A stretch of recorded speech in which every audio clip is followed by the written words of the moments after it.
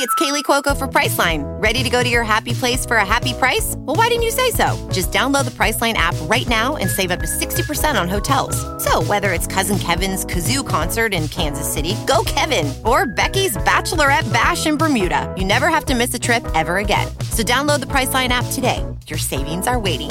Go to your happy place for a happy price. Go to your happy price, Priceline. Lucky Land Casino, asking people, what's the weirdest place you've gotten lucky? Lucky? In line at the deli, I guess? Aha, in my dentist's office.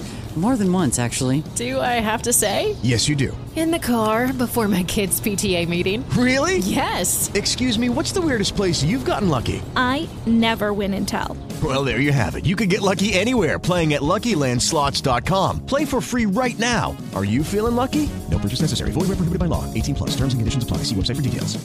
This is Edward October, host of OctoberPod on YouTube. Hear that jingle jingle? It could be Kris Kringle, or a home invader looking for an open window, a jilted lover looking for revenge, or a disgruntled coworker hoping to spike your eggnog with arsenic. The girls of our true crime podcast are always on Santa's nice list, but the crimes they discuss are very naughty indeed. Listener discretion is advised. Hi, this is Jess. And this is Charles. And this is Sean, and we're California True Crime, and we're here to wish you a happy holiday and a Merry New Year.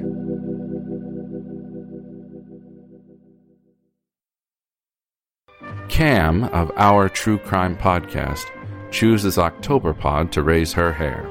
I always stream OctoberPod. I find the stories very hair-raising, and I simply adore dead media. Like Cam, choose OctoberPod on YouTube.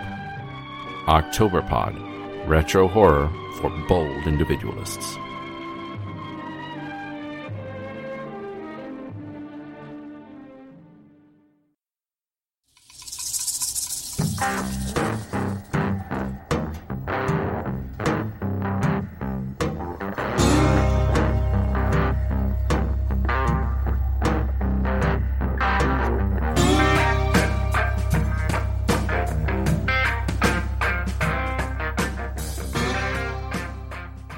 Hi, Camille. Hi, Camille. Hi, Cam.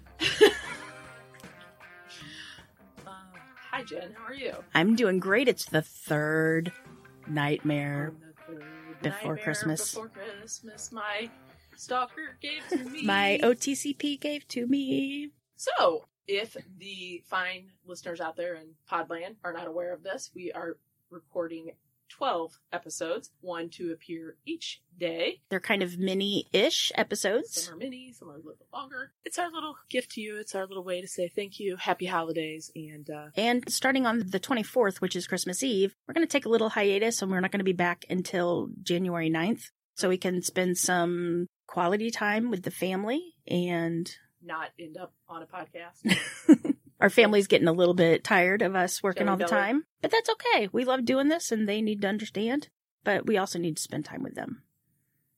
Right?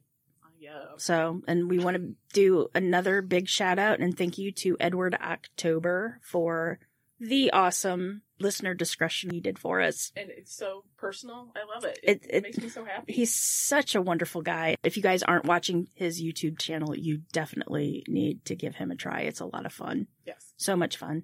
And we hope you like our sultry voices that we do for his promo, too. I sounded like the biggest dork ever. Well, you are the biggest dork ever, and so am I, so it's all good. Okay. Check him out, Edward OctoberPod. And also a big thanks, and also a huge thanks to all the podcasts that have sent in little holiday greetings for us.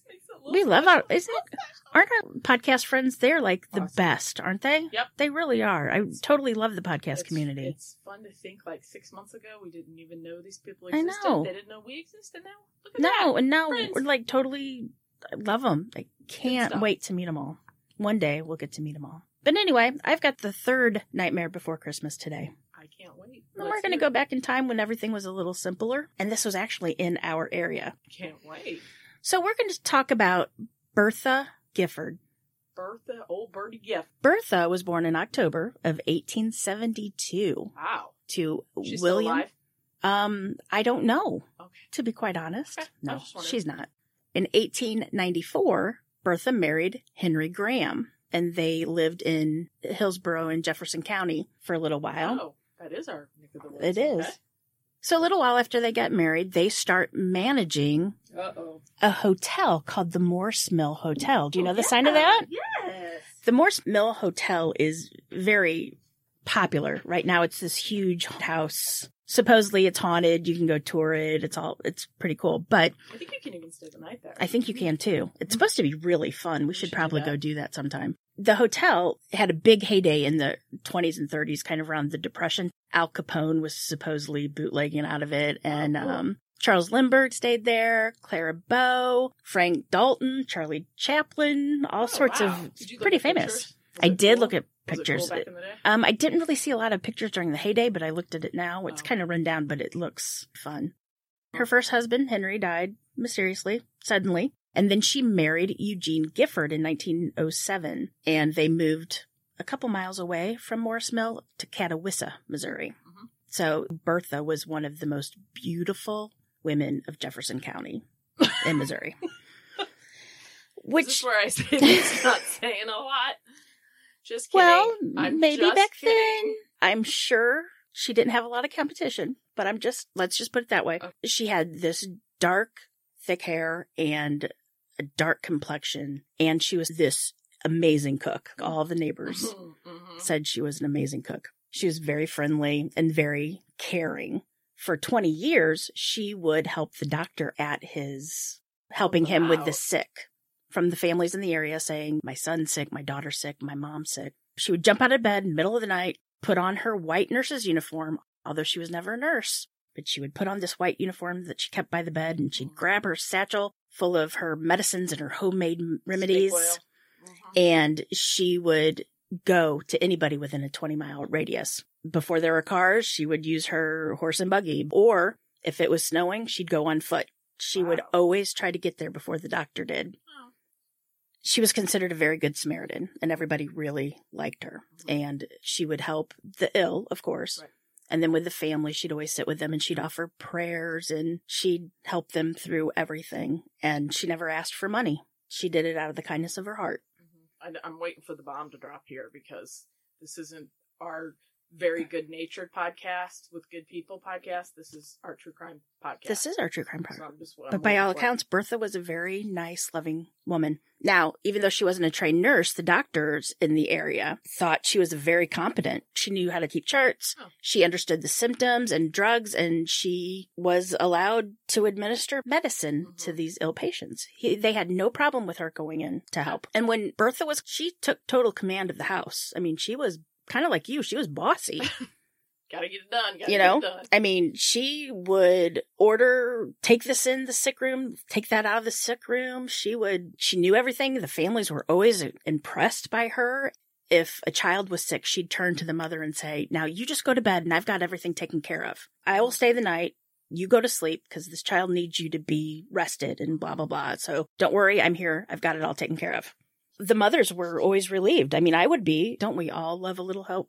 If the child turned sick in the middle of the night, or get sicker, she would wake the family up, and then she'd telephone the doctor. And if something would happen to the baby, like if the child died, the parents would be comforted to know that their child or husband or whoever had the best care possible in their final hours, and they were with someone that cared for them. And when Bertha lost a patient, she cried just as hard as the family members. But it was also said that little Bertha here, as much as she had a passion for healing the sick, she had a passion for funerals. She would totally take over funerals. She'd never missed one in 20 years. She'd been nursing for 20 years, but she'd been volunteer nursing for 20 years, but she never missed a funeral in 20 years. She took command of the funerals too. She wanted to make sure everything was done right. Honestly, one time, she went so far she even paid for the embalming of one of her victims. Bertha started losing a lot of patients. There seemed to be a lot of deaths when Bertha was around. Here we go. The women started to get together and started talking, saying, Bertha seems to come into the sick room and plunks herself down, and sometimes most of the time, the patient never really gets better. It's worse, in fact, maybe. Mm-hmm. So she was starting to have a little bit of bad luck. Things started to not go right. Police started to investigate her. They had found records at local stores. Miss Bertha was buying arsenic. Now, she was saying that it was for the rats in her barn, but she was buying a lot of arsenic. And in most cases, the purchases were just before these people died. The police were starting to think Bertha was not exactly appreciating it when her patients were rallying to get well, because a lot of her patients would start to get well, and then all of a sudden they die. The police also started noticing that a lot of these deaths were kids. And it seemed that... More so than adults? More so than adults. And the police assumed that it was probably because the kids, as long as the medicine didn't taste that badly, they probably wouldn't talk about what was really going on. She liked to put arsenic in candy. And who likes candy? Me. And? You. And? Okay. Everyone. She was finally arrested in 1929. They guessed that she had killed about 17 people. No way, really? 17 people? 17 people. That's what they think. That's what they think. But here's the story. Everybody just started thinking that it was all coincidences. She'd been doing this for years. Her first husband died in 1907, and nobody said a word. Nobody even thought it had anything to do with Bertha. Nobody started really thinking anything about it until her new mother-in-law, Mrs. Emily Gifford, died of ptomaine poisoning in 1913. Ptomaine is like food poisoning, what you're deathly afraid of. Sure. Bertha, so heroic. She tried to save her. She tried, but failed. You know, there was a little bit of talk that Bertha, she wasn't really grieving enough for her mother-in-law. But then again, you know, it's your mother-in-law. How much are you really going to grieve? A year after that, her 13-year-old brother-in-law, 13 years old, James Gifford, he died in Bertha's arms. He had vomiting and stomach cramps. That'd be a terrible way to go, too. When they were at trial, one of the men, George STLToday, I guess, German. We love our Germans around here. George STLToday told the grand jury how he totally was grateful for her. Totally. He had nursed 3 of his children. There was Bernard, who was 15 months old. There's Margaret, 2, and Irene, who was 7. They had very small ailments. And she came. Well, she came to help. They were just feeling a little ill. And then all of a sudden, they got acute gastritis. And they all 3 died. Nuh-uh. After she took care of them. And he just thought it was his bad luck. No. Bertha. How could she do that to somebody? I mean, come on. I gotta quit saying come on, but come on. Bertha and her husband had hired men to help them work the farm that they lived in. And his name was George Schammel, and he had 2 boys. He states that, this is a quote, "I worked off and on for the Giffords for 18 years. I went to the Gifford place once in 1925 on a Saturday night. On the very next day, my boy, Lloyd, 9 years old, had stomach cramps. 2 days later, he died after being sick at his stomach all the time. The doctor said it was acute gastritis, but didn't know what caused it. There was no post-mortem. 5 weeks later, my other boy, Elmer, he was 7, got sick, also with stomach cramps. He lived 2 days. They said it was the same gastritis. There wasn't a post-mortem either. I always trusted Giffords and thought it was just my luck. The boys died." How could somebody do that? I mean, that's really sick. So, barely a month after little Elmer's funeral, Mrs. Gifford heard that George's sister, Mrs. Slocum, she had tuberculosis. She wasn't doing well. She was what they called sinking fast. Without a life preserver. Right. Bertha put on her nurse's uniform and rushed to the bedside, and she totally took charge like she always did. Soon, Mrs. Slocum started to get better. And the family's like, "Oh, Bertha, you're so sweet. We don't need you anymore. She's better. I really feel bad taking up all your time. She's better." Did she make it? Suddenly, Mrs. Slocum got really bad stomach pains, and she died. How many Remember the first person who lost the 3 children? They took a chance on Bertha again. No, please no. Because they had the older Mary, who was 74. She started to get sick. They asked Bertha to come over. Bertha did, and... Isn't anybody putting this together yet? I mean, come on. Death. She died. Gastritis. Shocker. Didn't see that coming. There was also James Ogle was a hired man. He had complained that Bertha and her husband had owed him money, and he died. Strange. He died. Bertha did pay for his funeral, so in a way, she did pay him back, I guess. Weird. And then there was S. Herman Pounds. He was known to like his drink, and this is back during Prohibition. He made his own hard cider. They said he fell asleep in the pasture, but I can bet that it wasn't really falling asleep. I bet you he kind of passed out. He had a little bit too much hard cider. Devil's juice. So Bertha had him brought into the house, and gave him something to sober up. Oh, I bet she did. He died. The doctor got there too late to really save him. She told the doctor that it was acute gastritis, superinduced by alcoholism. Right. Strange how that doctor doesn't quite make it there on time. And then more stomach problems happened with Grandma Bertie Understall. Grandma Bertie. Bertha just dropped by to visit her and... Brought her a little snack, I bet. Little cookie, some candies. Yep. Candies would make it better. So another woman traveled from East St. Louis all the way to Catawissa to visit her 7-year-old niece, Mary Brown, who also passed away, and said that one day she came in... Nobody is that sick in a town. Within a 20-mile radius.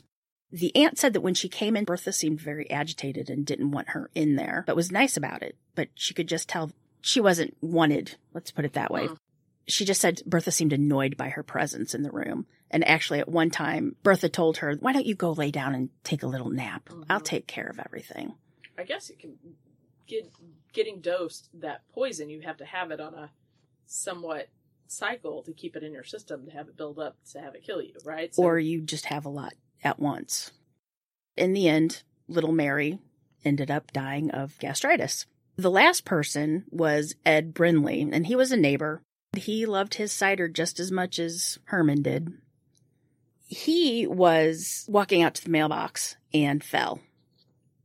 Tripped. You get clumsy when you had a lot of hard cider. And arsenic. Bertha, once again, ordered her husband to carry him in the house. She was going to fix him. And within 2 hours, he died.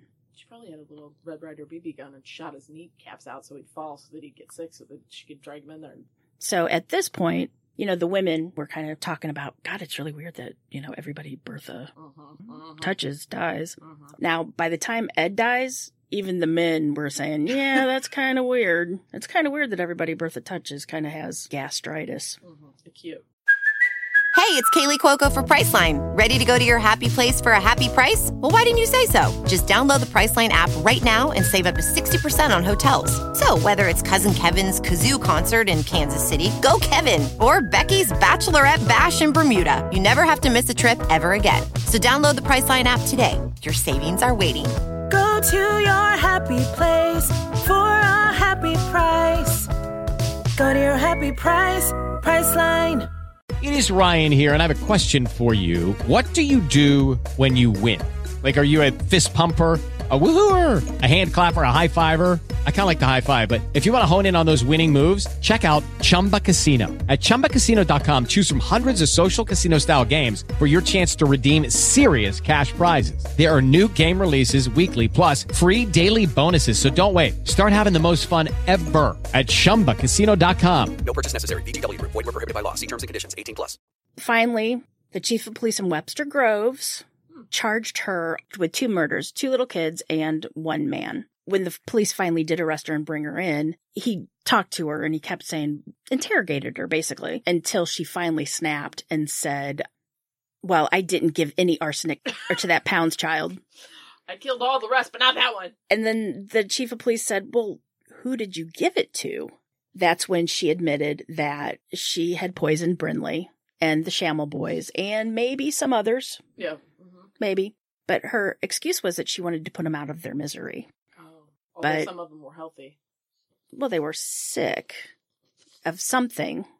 But all of a sudden... The one guy fell and hurt his leg or his ankle. He was a drunk and she was trying to sober him up. Yeah, right. They exhumed Brinley's body, the last guy. Believe me, this is 29, so, forensic data. They found he did have arsenic poisoning, and they said it was enough to kill 7 men. God, that would hurt so bad. It does. But while she was in jail, she was very remorseful. I mean, she's like, I don't deserve to live. This is awful. It was weird. Bertha said that the reason why everybody died of this acute gastritis was because of the habit of the people in the area where they ate a heavy lunch at noon. They labored all day on a full stomach when they should have been having the main meal at night like the city folk do. No. And then she's like, the doctors in the area must have been okay with it because they were the ones that issued the death certificates. She also said, when asked about the different deaths, she said, well, Lloyd was sick at the time, and Dr. Himker waited on him, and I put some arsenic in the medicine before I gave it to him. And then Lloyd died on August 31st. And she was just putting him. He was 9. Out of his misery. Because at age 9, you're knocking on death's door there. You're getting old. A few days later, in September, Elmer got sick. Dr. Himker was called and left medicine. And I put arsenic in it, too. And Elmer died. So she knew what she was doing. About May 15th, Edward Brindley, 48, drove up to her house in an old Ford, and he was drunk. Came in, sat down for a little while, got up, went out, and fell down on the concrete walk. My husband went out, brought him in, fixed the bed for him in the front room, and he laid down on the bed. His mother came over and insisted I called the doctor, so I called Dr. Himker. He left medicine for him, and I put the arsenic in the medicine, and he died. I like that she owns it. In all 3 cases, the patients were suffering from severe pains in the stomach, and I put arsenic in the medicine to quiet their pains. That's not how that works, but okay. And a lot of the people in the area were kind of getting mad at Bertha's husband because he stood by her the entire time. He had to know what was going on, right? Well, she swore that she was doing it to help these people. No. After the trial, then the jury went and they deliberated, and it took them about 3.5 hours. They found her guilty by reason of insanity, and she was sent to the state hospital in Farmington, Missouri, where, this is fun, she was rumored to be a cook. Whoa, like Typhoid Mary. Wow. And finally, she passed away in 1951. Her death certificate revealed that she had been diagnosed with paranoid psychosis, and she's buried in Morse Mill Cemetery. Now, while I was looking through this, I found an article from Bertha's great-granddaughter. Now, she said, okay, I'm a little biased, but I kind of think that Bertha wasn't as evil as everybody thinks she was. Because one poison lasts makes you better?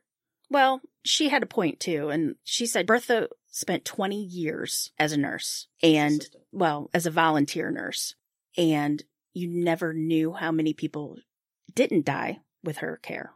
Right? I mean, which is true. You only focus on the negative, I guess. Yeah, she had a lot of negatives, especially exactly. in the same family. And she also said, if you were to have your body checked right now, they would find arsenic because it's in the drinking water that we drink. It's in well water. It's in plant water. It's everywhere. But prior to that, I haven't been suffering with an excruciating stomach ache. Right. So there's that. Ed Brindley, when he died, it said he had enough to kill 7 men. It was prohibition. He was a drunk. He was drinking out of a still. Okay, yeah. So who knows how much or what was put into that liquor back then? God only knows. I agree. I mean, that could be reasonable, right? Okay, that's one. Right. And also, you have to remember that she was a country woman with homemade remedies. And back in those days, arsenic was considered good for your circulation. Bertha, and your complexion. And your complexion. Make you really pale. Well, that was back in the 1700s. I know, but still. Bertha even took arsenic herself. That's so weird. I don't know if she built up a tolerance for it and it's kind of weird too, because even the doctors that she worked for were never brought in to testify. They never were put up on charges. Like today, they would be put up on charges for letting her. Do you think that they knew? I don't know. Maybe. Who knows? Even today, those homeopathic remedies, some of them are just kind of sketchy. Yeah. But she probably was a little crazy, I would assume. She was very backwoods. Very backwoods. But pretty. And she did admit giving people the arsenic, so maybe she really did think she was trying to help. Being crazy and trying to help people? Yeah, I don't know about that. She did really want to help them, which isn't crazy. She's just maybe misguided a little bit. Mm-hmm. You have to remember, too, and this is what her great-granddaughter said. Look at Dr. Conrad Murray giving the Michael Jackson propofol. He just wanted to him, too. He was on the payroll, though. So she was convicted of killing 3 people, which is the 3 nightmares before Christmas, even though it is suspected that she killed upwards of 17 or more. Who knows? It could be way more. If she was a cook in the mental asylum. Well, you would think it would be harder for her to get a Arsenic? hold of arsenic and rat poisoning. Know. I hear on the inside and get whatever you want. So anyway, that is the end of Bertha's story. Supposedly, and honestly, supposedly one of the ghosts that haunts the Morris Mill Hotel is her first husband. I'd come back and haunt her too. She killed him. Well, allegedly could have been suspected of. Yeah. Well, that was very interesting. Jen. Yeah, Bertha. So, I guess stay tuned for tomorrow. 4 nightmares of Christmas. 4. All right, Jen. Remember, lock your doors. And keep passing by those open windows. Bye-bye. Love ya. Reggie's dragging his little army crawl. Okay. Deck the halls with boughs of holly. And she was allowed to administer medicine. The doctors let administration. The doctors, I'm sorry, that was my chew kind of getting in the way. How this administering angel, or how this angel of mercy, I guess. Angel, I don't know, just called her an angel. All right, Jen, remember, lock your doors. And keep passing by those open windows. Bye-bye. Bye-bye. And then you say, love ya. They also noticed that battery's running low. Why is my battery running low? Because it's not plugged in. Because it's not plugged in.